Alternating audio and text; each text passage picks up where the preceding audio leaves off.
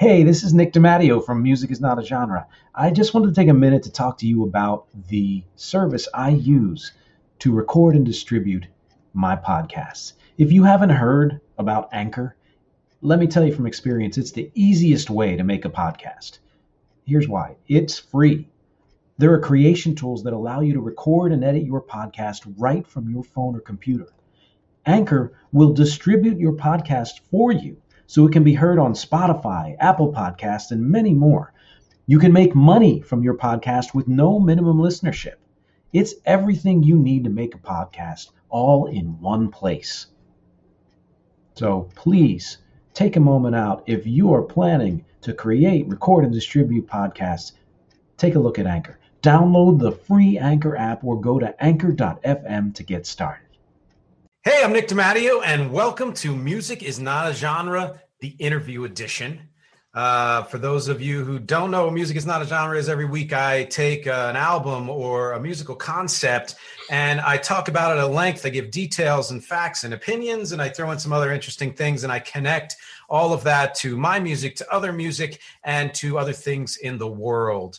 Thanks to everyone who has subscribed and clicked and shared and posted and commented. Especially, I love your comments, and to all my Patreon supporters and all that good stuff.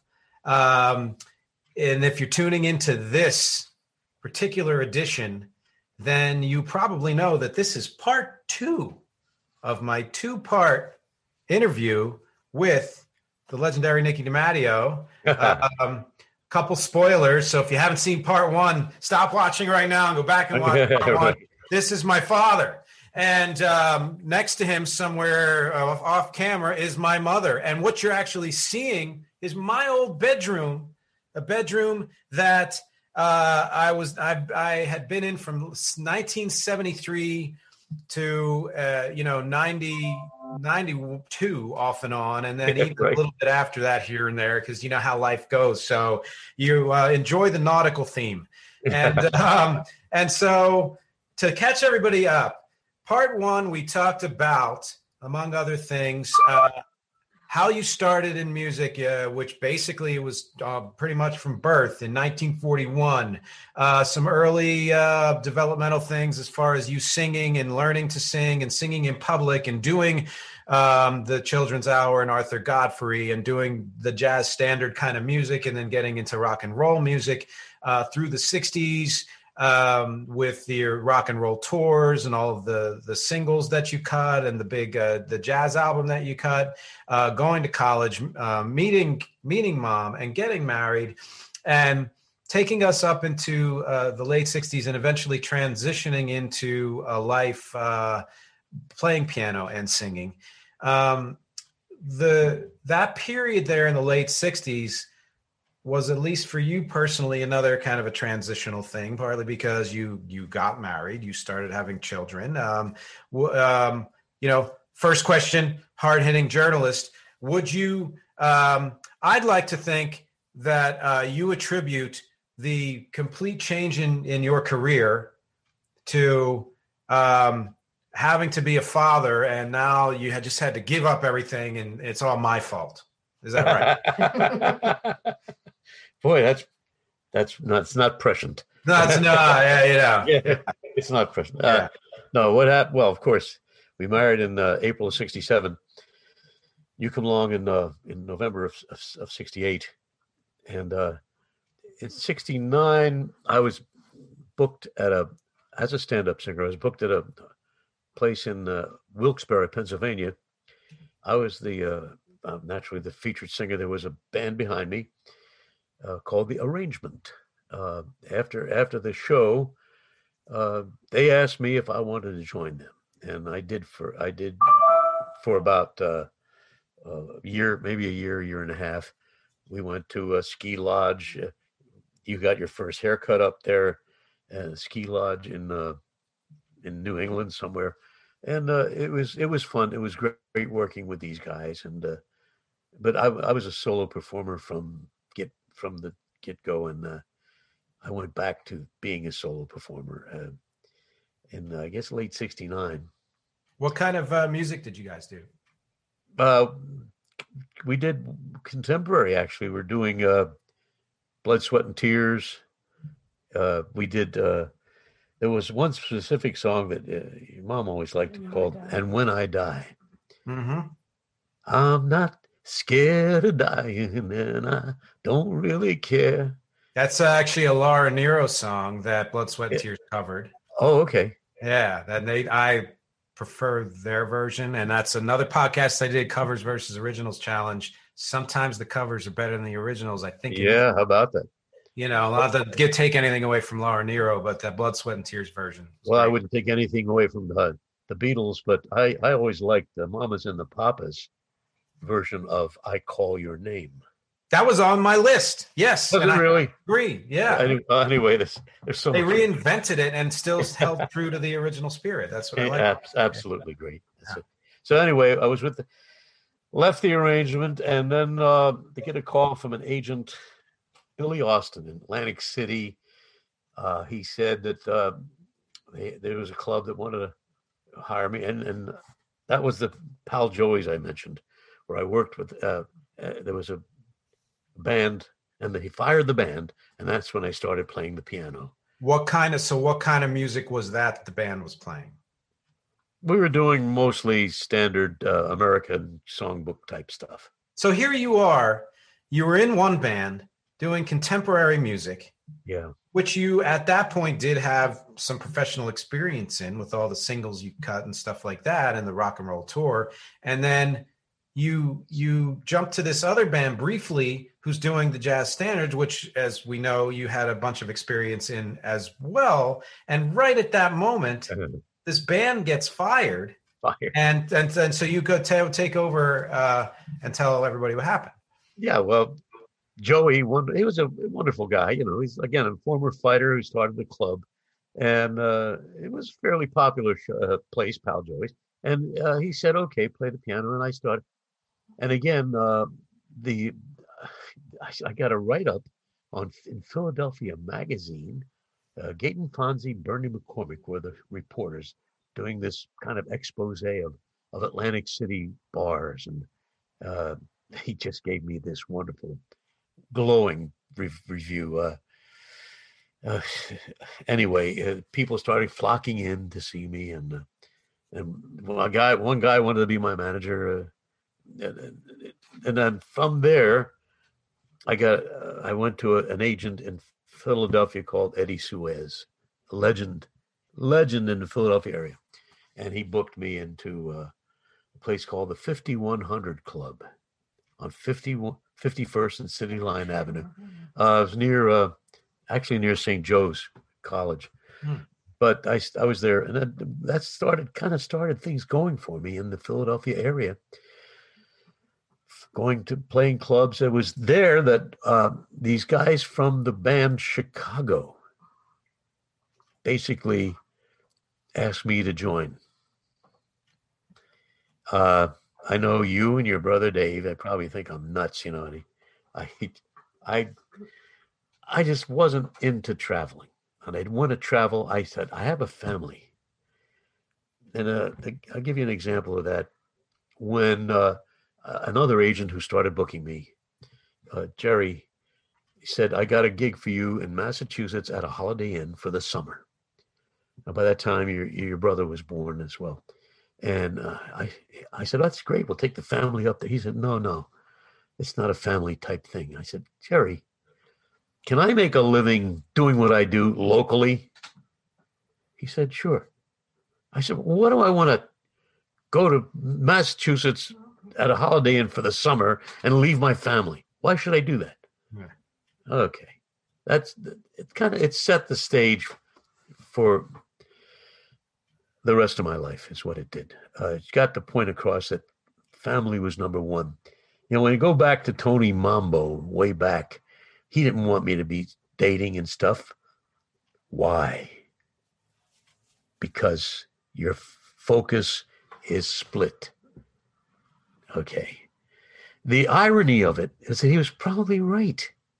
I met Julie, your mom, and fell in love, and family became more important to me than becoming a big star. And that's... Well, this is interesting to me because it's something, and those of you who watched part one or who know me or him know that we've also done some acting here and there, right? And we're skipping ahead just for the purpose of this point. In the 90s, we took a class together. Yeah. With a guy named John Barth in Philly. Right. And he was an old school dude from, old entertainment and all. Fun class, interesting. I don't know, what we got out of it other than some very dated tapes that we should watch at some point. Wait, I'll tell you also. Let me interrupt. We got the 5 Ps. We got the 5 Ps from that class. Okay. Proper preparation prevents poor performance. Oh, that's where, I always liked that. Yeah. Well, and he had a song every day in every way. I'm getting better and better. Oh, yeah. But one of the things he said was something that you were repeating, which is you can't have both, right? And so at the time I didn't have a family yet, but I was thinking about it and certainly planning on it, and shortly thereafter, it started happening. But I'm a kind of person who, when I want to not just know something, but feel better about something, I do research, because the unknown is the thing that's the most fearful. So once you know, whatever it is you were afraid of is even if you thought, oh, if I know this, it's going to be worse. It's never worse. The more you know, the better off you are. And so I did my research and found that there were many, many people in the entertainment industry who have had both, who've had long-term relationships and families and careers. And I don't want to go into what I decided then or how anything happened, but what I always, found interesting was that that's not something that was ever promoted or, throughout the history of entertainment, especially in the 20th century. Everyone was forced to make a choice. You either had to be maniacally devoted to your career or settle, quote unquote, and have a family. And in one way, you were discouraged from doing both, from having the kind of, higher profile elements of your career because, as you say, family was the most important thing to you. And so you were given this false choice in my book. And because there was really no other way to do it, especially with people that, you had to work with back then, you went this direction. But what happened was that you created a new thing, maybe not new to the world, but new to you, which, like you said, enabled you to have your version of a career, which we're going to get into, and I'll explain to people why that's so important, not just to me, but to any working musician out there, and a family at the same time, and be successful at both. Amen. I like that. And that's, so you spent your life disproving that old, that adage that you can't have it both ways. You can't have both. Yeah. I mean, so I'm not a big star. But again, the people that I've touched locally on a year by year basis and place by place that I've worked, all the places I've worked over these many years, that has become of paramount importance from the point of view of a career. Where the family's concerned, it's interesting. I was working 5 nights a week for quite a while, and I didn't want to leave you guys. It was like a chore to get into the car to leave you guys. Now, once I got where I was working, and once I started singing, the music then became the main reason for my existence. I always say the song that I'm singing is the only reason for me to exist at that particular point. And I just felt that I don't know why I felt that, but I felt it. And there it is. It's incredible. Yeah, no regrets from that point of view, except that had I become, quote unquote, a bigger star, made a lot of money, I could certainly be of more help to you, to your brother, to other family members. But it is what it is. And I still consider myself the most blessed person I know. Which is, most important thing for anybody. It's to be able to say that about yourself and your life, Yeah. And spoiler alert, we're going to get into the next phase of all this for so many good reasons, but just to kind of tie up the previous period and to add to what you said, your impact has never been just local, and partly that's because of the things you did earlier in your career. For example, the connections in South America. I ran into, I see your stuff online all the time from people all over the world, and ran into somebody from Hungary, coincidentally, who says that she's heard your music there frequently. A dude in Belgium has his own radio show who plays your music on certain Wow. formats when he's putting his playlist together. So I did a whole thing way back on a type of music called Northern Soul, which was popular in Britain.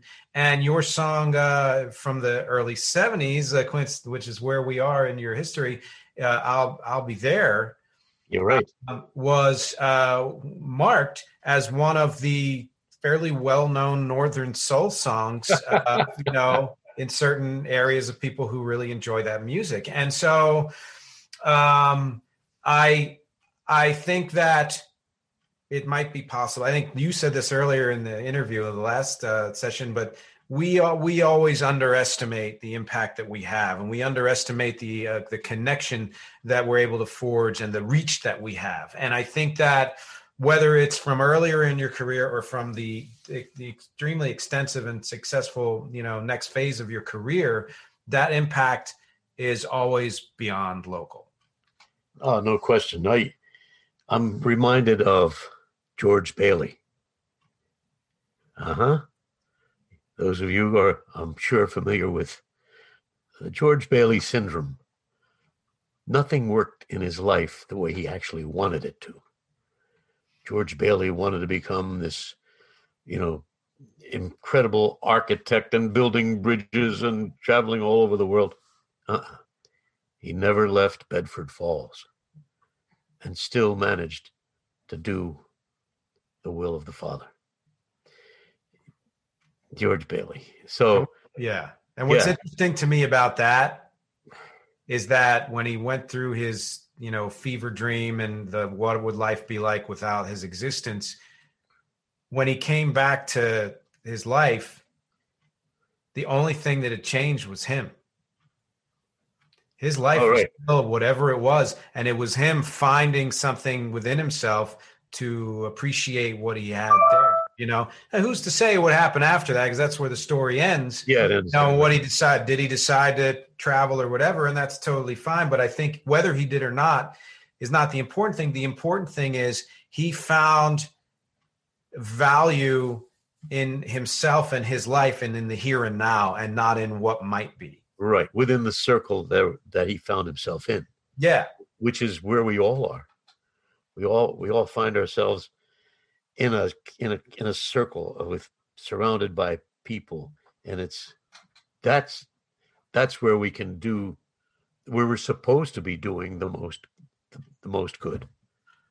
Yes, and that has a ripple effect and all of that. And what's interesting to me is that so many self-help books and courses and things that you encounter these days, one of the main tenets of all of that is to find value in yourself now, to not think that you need to be some other thing. Whatever you are now is what you is already has value, and can whatever it is you want to achieve, it starts here. And you that philosophy or mindset of feeling like you're already a success based on where you are. Whatever else happens after that is based on choice and circumstance and motivation, but it doesn't mean that you're waiting to be a success or you're waiting to be a complete person or any of that stuff. Not at all. Yeah. I've had thank the Lord, many compliments in my career.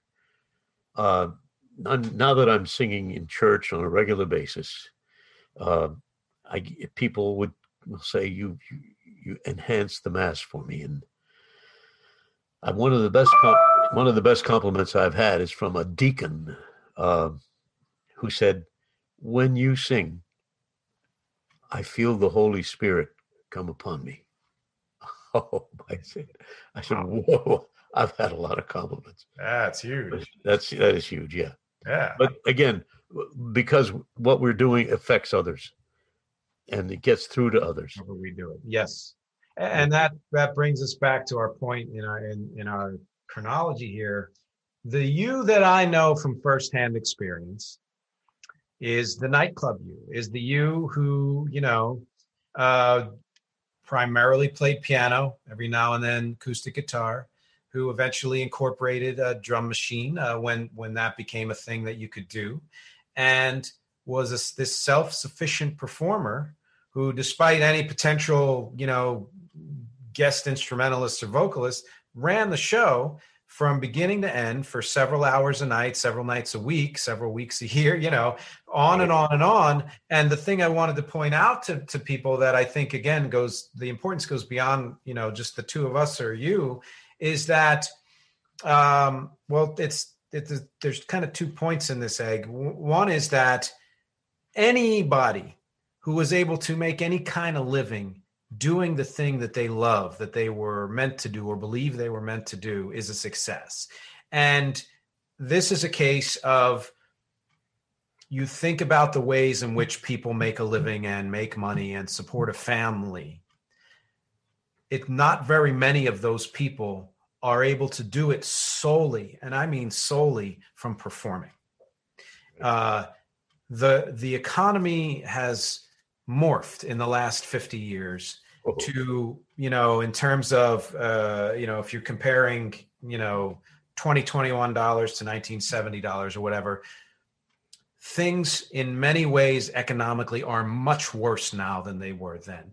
There are guys out there, women, there are duos, there are bands who are busting their asses doing either originals or covers and performing all the time, and still aren't able to make enough money to make a living. And that's the majority of people, actors as well, voiceover artists,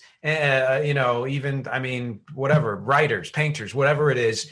The way the economy has shifted over the last several decades has made it nearly impossible for the average person in the arts to do what you did. And so it's almost become this, Valhalla in my life, to look back and say, no, I didn't need to get a job working at the freaking zoo or teaching or whatever else it was. All I need to do is just do what I love and do it well, and I'm going to make a living at it. And because that's what you did for decades. My choice was a lot easier than yours. I sing cover songs, and I trade on the popularity of the songs themselves and the way I can do them and have done them. Your choice to do nothing but originals, primarily originals, that to me is more heroic from that point of view. I mean, good grief. It's much more difficult to make a living that way. And then again, as you say, the times have changed, places have changed, tastes have changed. I could work 5 nights a week in one room for 2.5 years. I could work 4 nights a week in one room for 6 years. That doesn't happen anymore. It's like I get a chance to woodshed, if you're familiar with that phrase, all this time, learning new songs, delivering the material, making new fans, as the old saying goes, one fan at a time. I built that base, and I feel privileged to be able to do that. And as you say, yeah, to pay the bills, to So make you're talking about essentially a steady full-time job for however many years in the same place. These days, they call that a residency, and it lasts about a month. And that is considered a huge achievement. Long time, yeah, right. Unless you're so well known or so established in one place. Like there's a place that Catherine worked with. It was the same dude playing all the time. There were others, but like you have that place that's your home and whatever. But that's so rare now that it really is this several, I guess, decade moment in time. And the world moves on and technology moves on and stuff. It's not about people's tastes at all, because people have a taste for all kinds of music still to this day. It's the way in which it's consumed, how owners and venues program their music weekly, and what they expect to get out of the performer as opposed to what the performer expects to get out of the job. So, there's a lot in there. That's a whole different discussion, but it's, Totally. It's because again, to be able to stay in one room for, leave my equipment there. Mm-hmm. And twice a year, take 3 weeks off as a vacation. And somebody else will come in and fill in for me for 3 weeks, twice a year. Yeah. That's unheard of today. Mm-hmm. As you say, gee, if you're in a place for a month, that's what? Come on.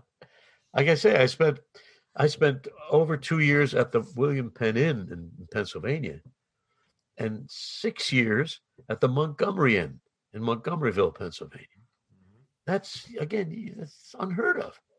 I could raise a family, I could pay the mortgage, I could pay the bills. It's again, I say vacations and all that. Yeah, right. Vacations. I mean, my way was a whole lot easier than what you've decided to do. And that's amazing what you. Well, I appreciate that. And, I think that's true in general. I think I always considered covers to be more sustainable, certainly, and a much easier way to achieve short-term success.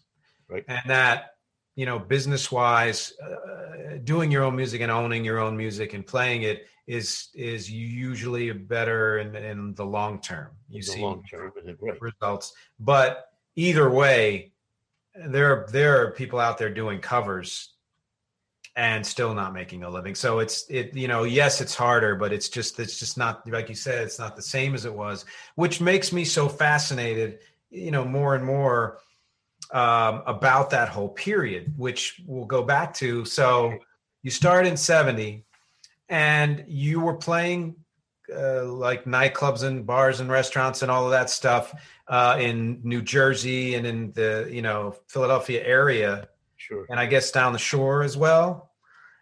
Mostly Jersey and Pennsylvania. Yeah, didn't do. Okay. Yeah, down the shore. Right. Okay. So, and then that was where I grew up learning the most about music. Yeah. And partly because as a very small child, when mom would want to go to see you, she would take me and eventually Dave, my brother. Sure. And we would hang out and watch the show, and we're at whatever club you were playing in till the wee hours of the morning. Yeah. Even as children, and which is, an amazing experience, and so great that I did it hundreds of times and probably more. But musically, it goes back to what I was saying about that period at the turn of the decade for you, which is you come out of one band doing contemporary, you go into another band doing jazz standards. They both end for their different reasons. And then you go into doing your own stuff. And as you said in the previous portion of the interview, what you do and most of it from that point was self-taught is you don't just sing as a jazz artist. You don't just sing as what I would call like a light rock and roll artist. You sing pretty much any style that people could think of, including music from different cultures and in different languages and things like that. And so what I grew up with was this idea that I've mentioned in other podcasts, that the most important thing is not what kind of music something is. It's the song, it's the music itself, it's the how good is that song, how good is how and are you doing justice to it in the way that you do it. You are not somebody who says, I'm going to create an environment where I sound exactly like the recording. Oh, right. Yeah. You take it, you make it your own, and yet somehow also still maintain a strong connection to the spirit of the original. And some closer to other, than others as far as style. But anybody who knows my music, and especially the covers that I've recorded, knows that my big thing with is a cover good or not is don't try to recreate what exists. Take it and make it your own. And geez, where do you think I got that from? From the years and decades, watching you perform. And such an eclectic, a bunch of music, not just in your shows, but even when we would go home and listen to the, turntable, and you'd have stacks of records, there would be Latin music and jazz music and rock music and, and vocal music and all of that stuff. It's a great way to live and to grow up, to understand that there is more to music and more to the world than just your one narrow point of view. No doubt about it. I come back to acting. It's so important to act the message of the song. Each song to me is like a play, beginning, middle, end. And this was one song I've been obsessed with for the past few weeks. It was written in 1944 by Sammy Cahn, Axel Stordahl, and Paul Weston, called "I Should Care." Became a Sinatra hit, and the reason was that a fan of mine, Frank Cannon, rest his soul, wonderful guy, loved the song, and I learned it for him back then. I've since forgotten a bit of it. But it's just a beautiful little gem of a song. I should care. I should go about weeping. I should care.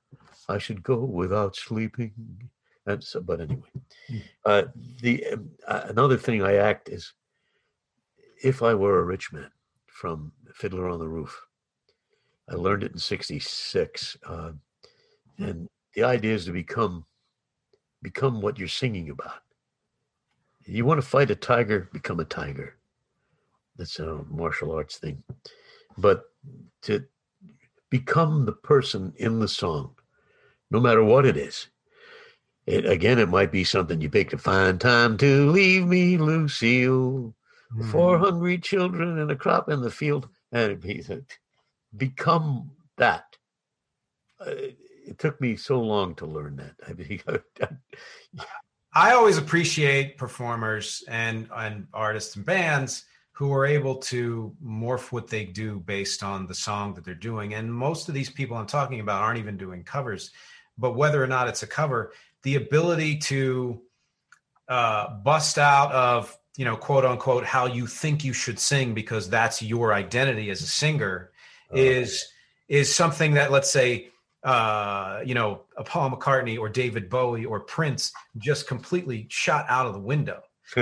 And even other people. There's a guy, rest his soul, Scott Weiland, of the lead singer of the band Stone Temple Pilots, who started singing in one way, like heavy grunge, and then he did a John Lennon thing, and then he's done this stuff. And the more his career went on, the more I realized this is a singer who loves singing. Lady Gaga's done it, where she's sung in so many different styles. Catherine's a fan of Celine Dion, and she's, she tells me all the time she's been able to sing so many different kinds of music and things like that. And to me, it's not that somebody who sticks to one style is not somebody I respect, because there are plenty of bands and artists who that's what they do. They do it so well. Why would they do anything else?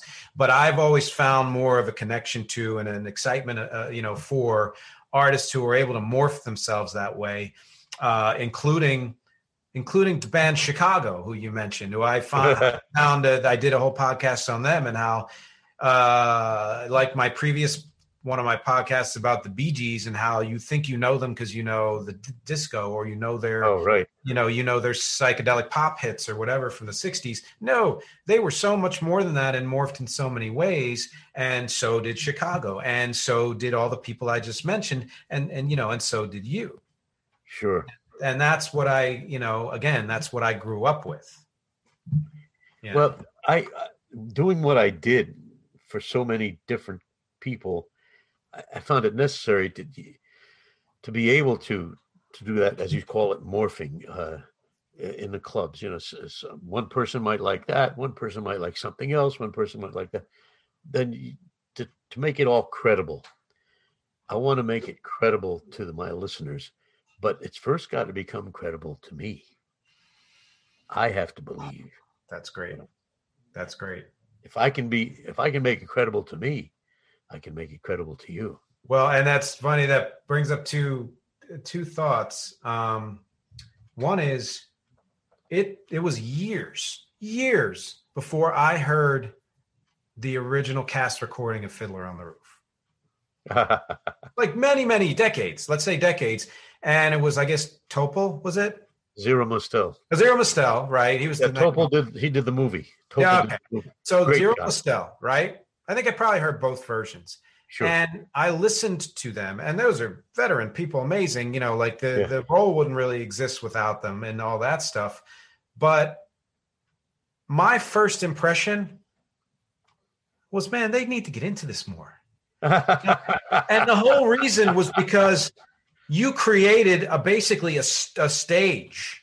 It's like a proscenium popped up around you or whatever when you did that song. Now, I mean, other songs too, but in particular in this song, where I was like, you were the character. You didn't need to feel like you needed to adhere to a certain tempo. You had your rubato here and there, and the stops and starts, and just you created a performance out of a song. That's exactly what I wanted to do. Yeah. And you just actually described it quite beautifully. Thank you. Well, and part of the reason is because, like you said, as from that acting point of view, which, funny enough, an acting teacher I had in the early O's, saw me perform at CBGB's once and said, with this one particular song, that's a song about being angry. He's like, I want to see you angrier. And that moment changed the way I did music after that, because it helped me see that even in my brain feeling like I'm eclectic and doing such and such, I was still adhering to a certain way of singing in some ways that wasn't allowing me to be more expressive in songs that needed that. Yeah. Sure. But just anecdotally, the second thing that this conversation brought up was that for some reason I stumbled on some information about Mae West. Oh, boy. And found out that she had a recording career through the 1970s. Oh, for crying out loud. And that in her 70s, she released 2 albums of rock and roll covers. No. And it's, hit or miss. I mean, I look, she's an amazing person, and I admire her for all the things that she did and all. And she's more of a talk singer anyway, especially at that point. But for her to make that attempt to morph her own, style into that is just, to me, that's courage, and those are the kind of artists that I gravitate towards. That's beautiful. Mae West. Yeah, you should look it out. It's on YouTube, I think. But so, not to make this a 3-part interview, we're here in the 70s, and you're establishing yourself as this local performer in the clubs, and you're kicking ass and making a living, and you now have 2 kids. And this continues, just so people know, for many more decades, through all of my childhood and into, my young adulthood even. And again, like I said, making a living anywhere from 4 to 6 nights a week. There were, in certain clubs, there was a period where you did 6 nights. I remember that didn't last very long, but it was that's crazy. And yes, we're going to talk a little bit more about that because all of that is very significant. But a couple of things happened in the mid 70s that I think people will want to know about. One is that in 1976, you released a solo album of originals. Yeah. With your name. The title was your name. And it's not that you hadn't, you recorded an original before and whatever, and way back, and you had written songs and stuff like that. But this was a thing that you did. And then to put a pin in it, because I want to, these are the two things I want to talk about. The following year, you joined karate. So you're in the prime, you're doing your living and everything's kind of, solid and going well. What was it that compelled you to take on this this album of original music? Yeah, well, in 73, I was working at a place called Miss Jean's Crossroads Tavern near Valley Forge, Pennsylvania. And two wonderful people came in, Joyce and Axel Schultz, and sitting at the piano bar and listening to me. And I was convinced that Axel hated my guts. Well, it turned out he didn't. And he and his wife, Joyce, backed me on a record I recorded in New York called, Heading for New York City. How ironic is that? That's 74? Yeah, I was about 74 when that happened. Yeah. 75. And the people that were behind it, Joyce and I spent the money, but the people that recorded it decided to change my name to Nicky LaSalle at that time, figuring, well, DeMatteo had his run, let's give him a new name.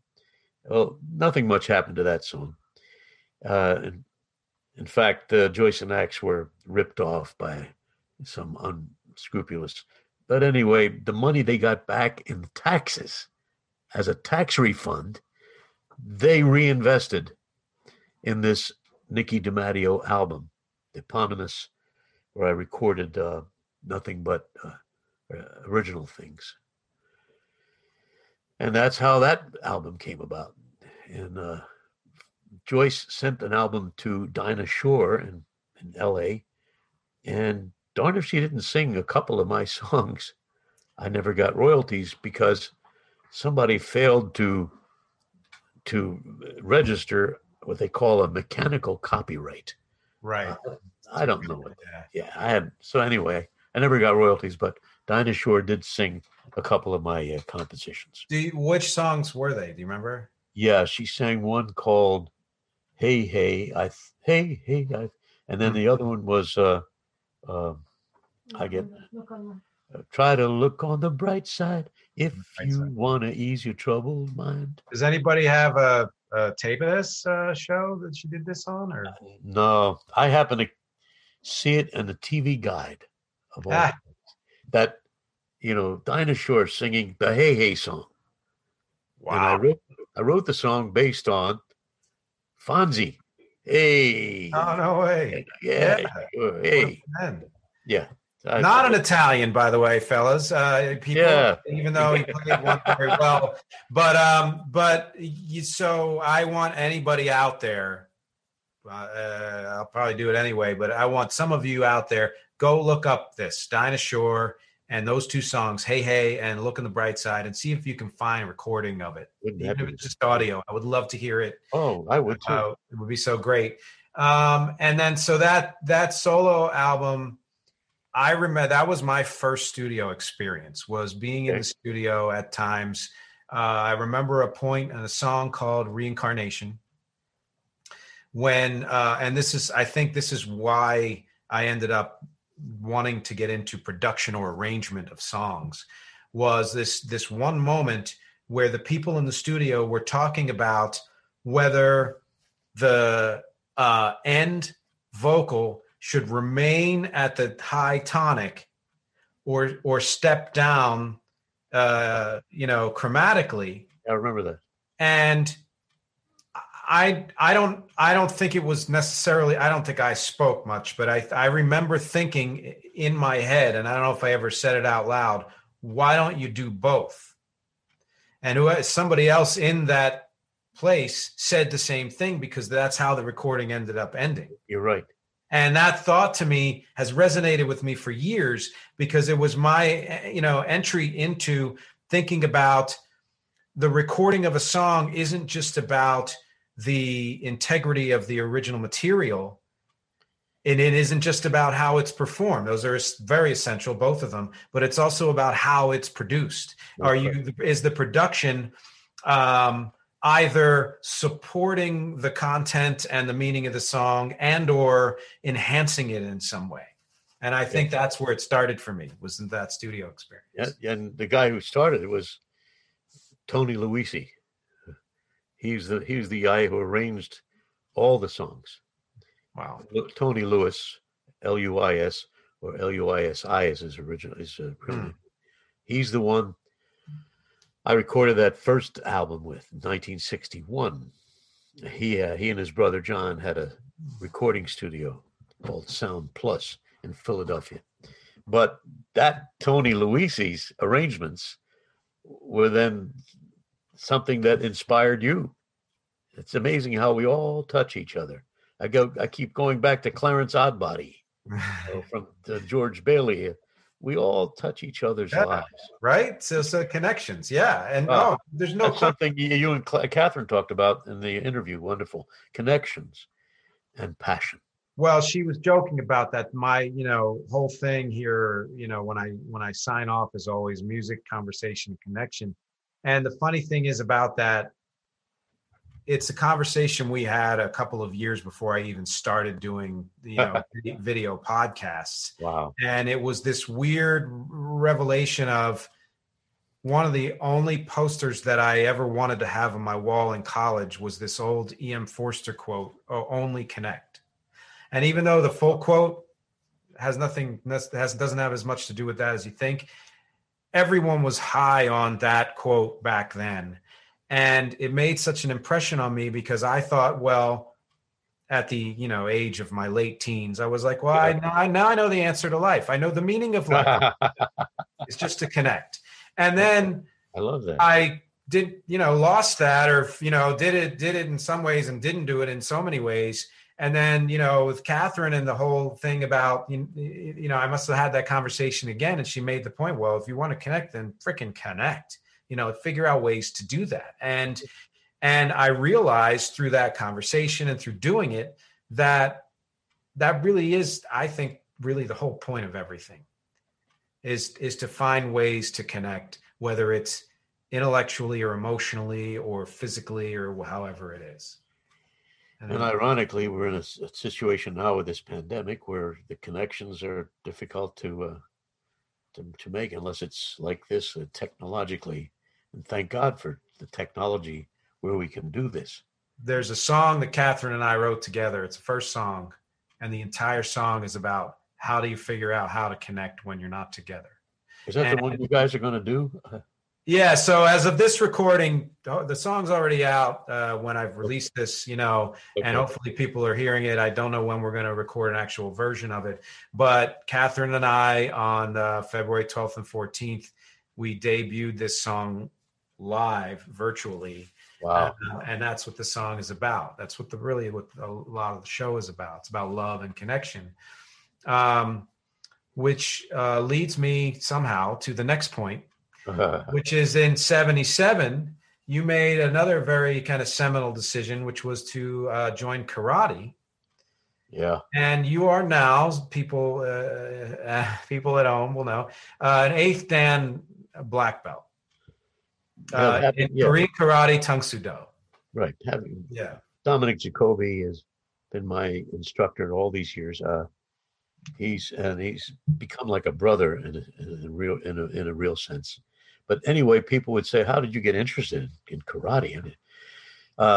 You'll remember back in, well, maybe you won't, you were a little young. Back in 72, there was a television show called Kung Fu.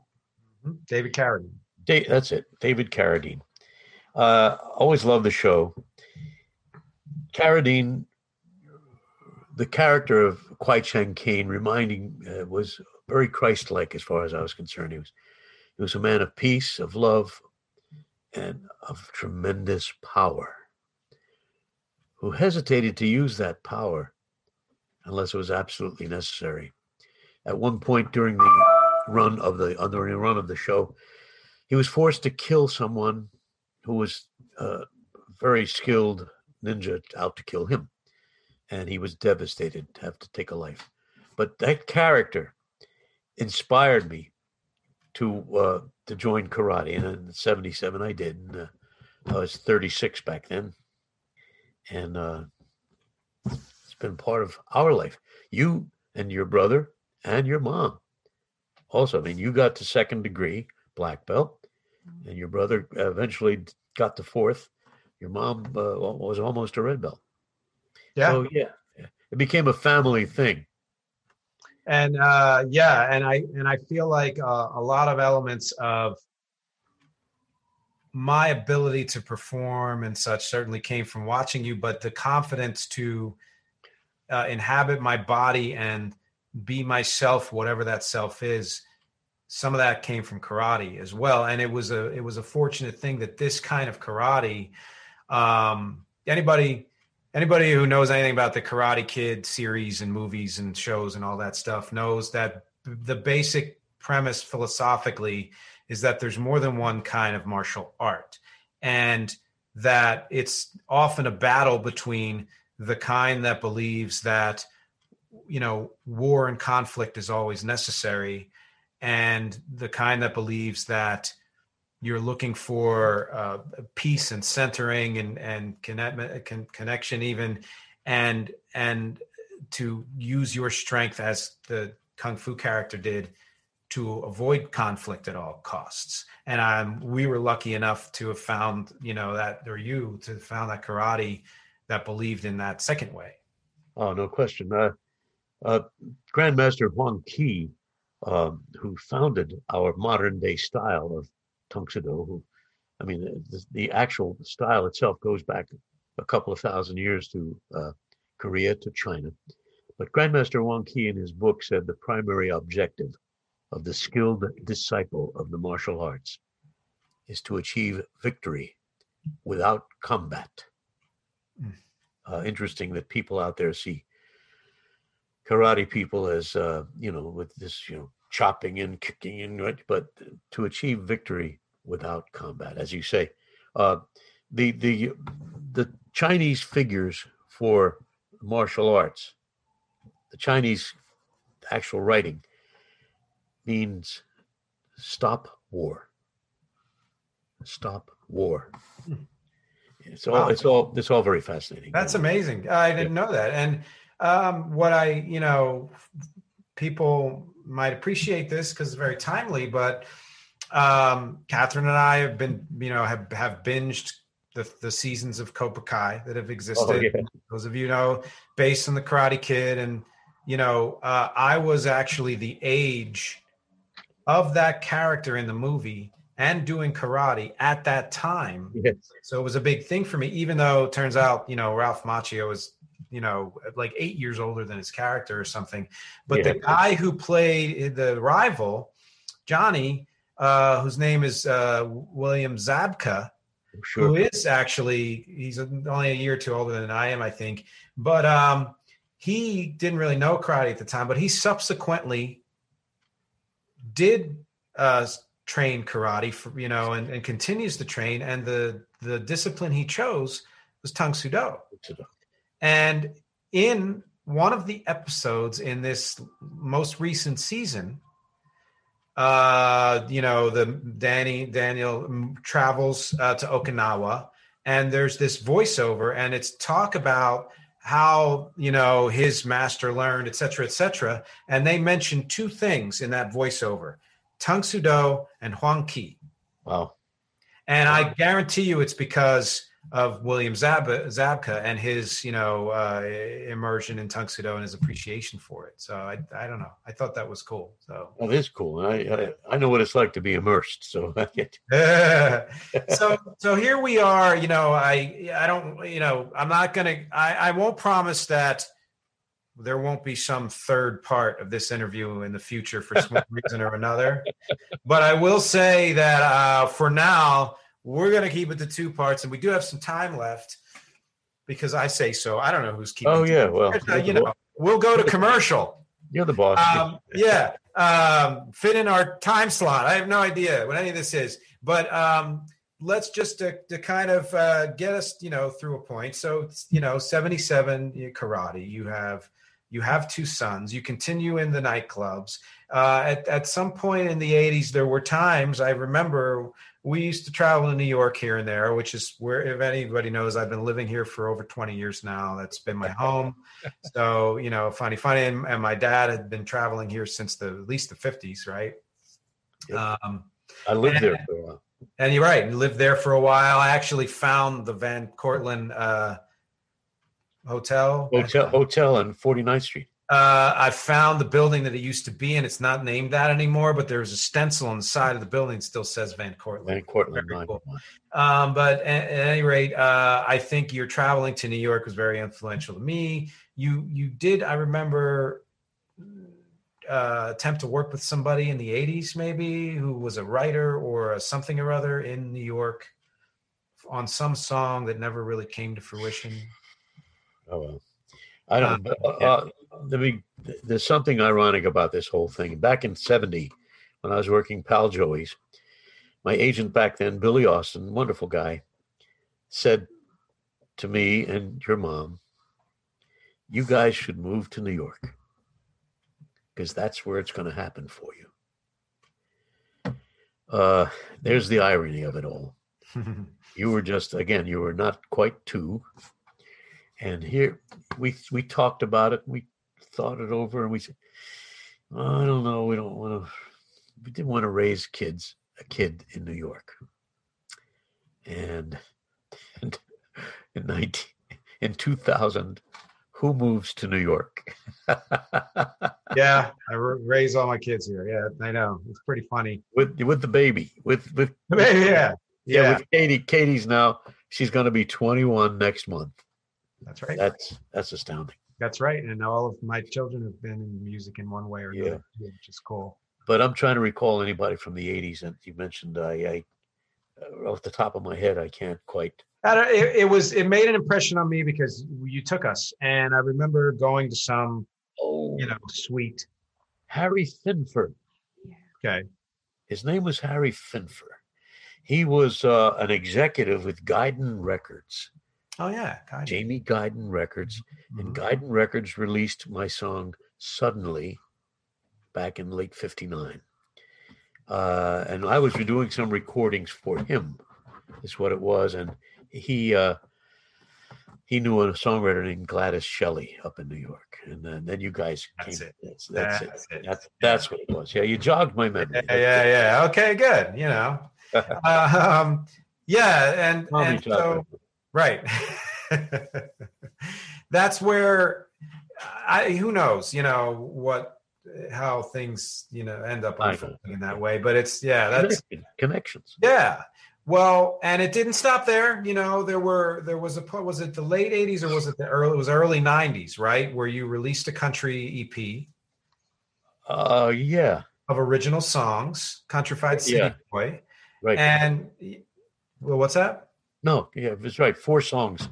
Yeah, which are songs that you played often in your act and all of that, and continued on with the clubs for many, many years after that. We keep getting you to see if we can get a show set up for you now so that we can get some fans back out there. We actually should know, one of the links I'm putting down there is a show that he came and did last year that we did on Facebook Live, which if you haven't seen it, please click the link and go see it. And also, hopefully within the next 6 months, if things improve in the world, we're going to have him up again and do a another virtual show, but this one's going to be by, ticket only, as it should be. But because like Tony Bennett, who's much older than you are, but as someone who has performed throughout his life, and sad to hear what he's going through now, but you are someone who, however your life has changed, however your circumstances have changed, your the reasons for working or not working, however even your voice has developed and all of that, and seasoned, you're still as good as you ever were. And so that feeling of, well, thankfully you're still performing, at least in church and things like that. But that idea of connection, to me, is something you taught me years ago that ironically comes from the Bible, which was the parable about the, burying the talents in the backyard or whatever it was. Right. Now that's just going to go to waste. And that's certainly, we'd like, if the whatever those talents in your back pocket to still come out, in the future. But let's face it, that is not something you did. You never, ever let any of that go to waste. And that's a hell of a career. As I say, the most blessed person I know is sitting right here, looking at you, talking to you, with your mom to my left. So, I have, again, a life of blessings, no question about it. And still, to be able to perform for the Lord in church, my biggest fear is not getting to heaven and not being in heaven with all of you. That's my biggest fear. And otherwise I have no fears. Well, yeah. Then you shouldn't have any, because I don't think that's an issue by any means, just considering what you've contributed, to the world and to the family as well. And I think is a wonderful place to end this conversation. It sounded like an ending to me, man. Pretty uplifting, right? Damn performers, always put buttons on things. God bless. But thank you for taking all this time. You've always helped me in the ways that you have in terms of not just life, but career things. And this is no exception. Thank you so much. And you keep up your good work. You and Catherine. We're looking forward to seeing and hearing you guys. Thank you, and you will, and thank all of you for listening and for watching, and for all the other stuff I always say, clicking and sharing and subscribing, and for my Patreon supporters, and for commenting. I'd really like to know what you think of all this. If you know him and you have a message you want to send him, comment on this video and let me know, and I'll pass it on. Because as always, my objectives here are music, conversation, and connection. Thanks to everyone. Thanks to Nicky DeMatteo, and I'll see you next time. God bless you, man. Bye-bye. It's NFL draft season, and that means it's time to start thinking about fantasy football.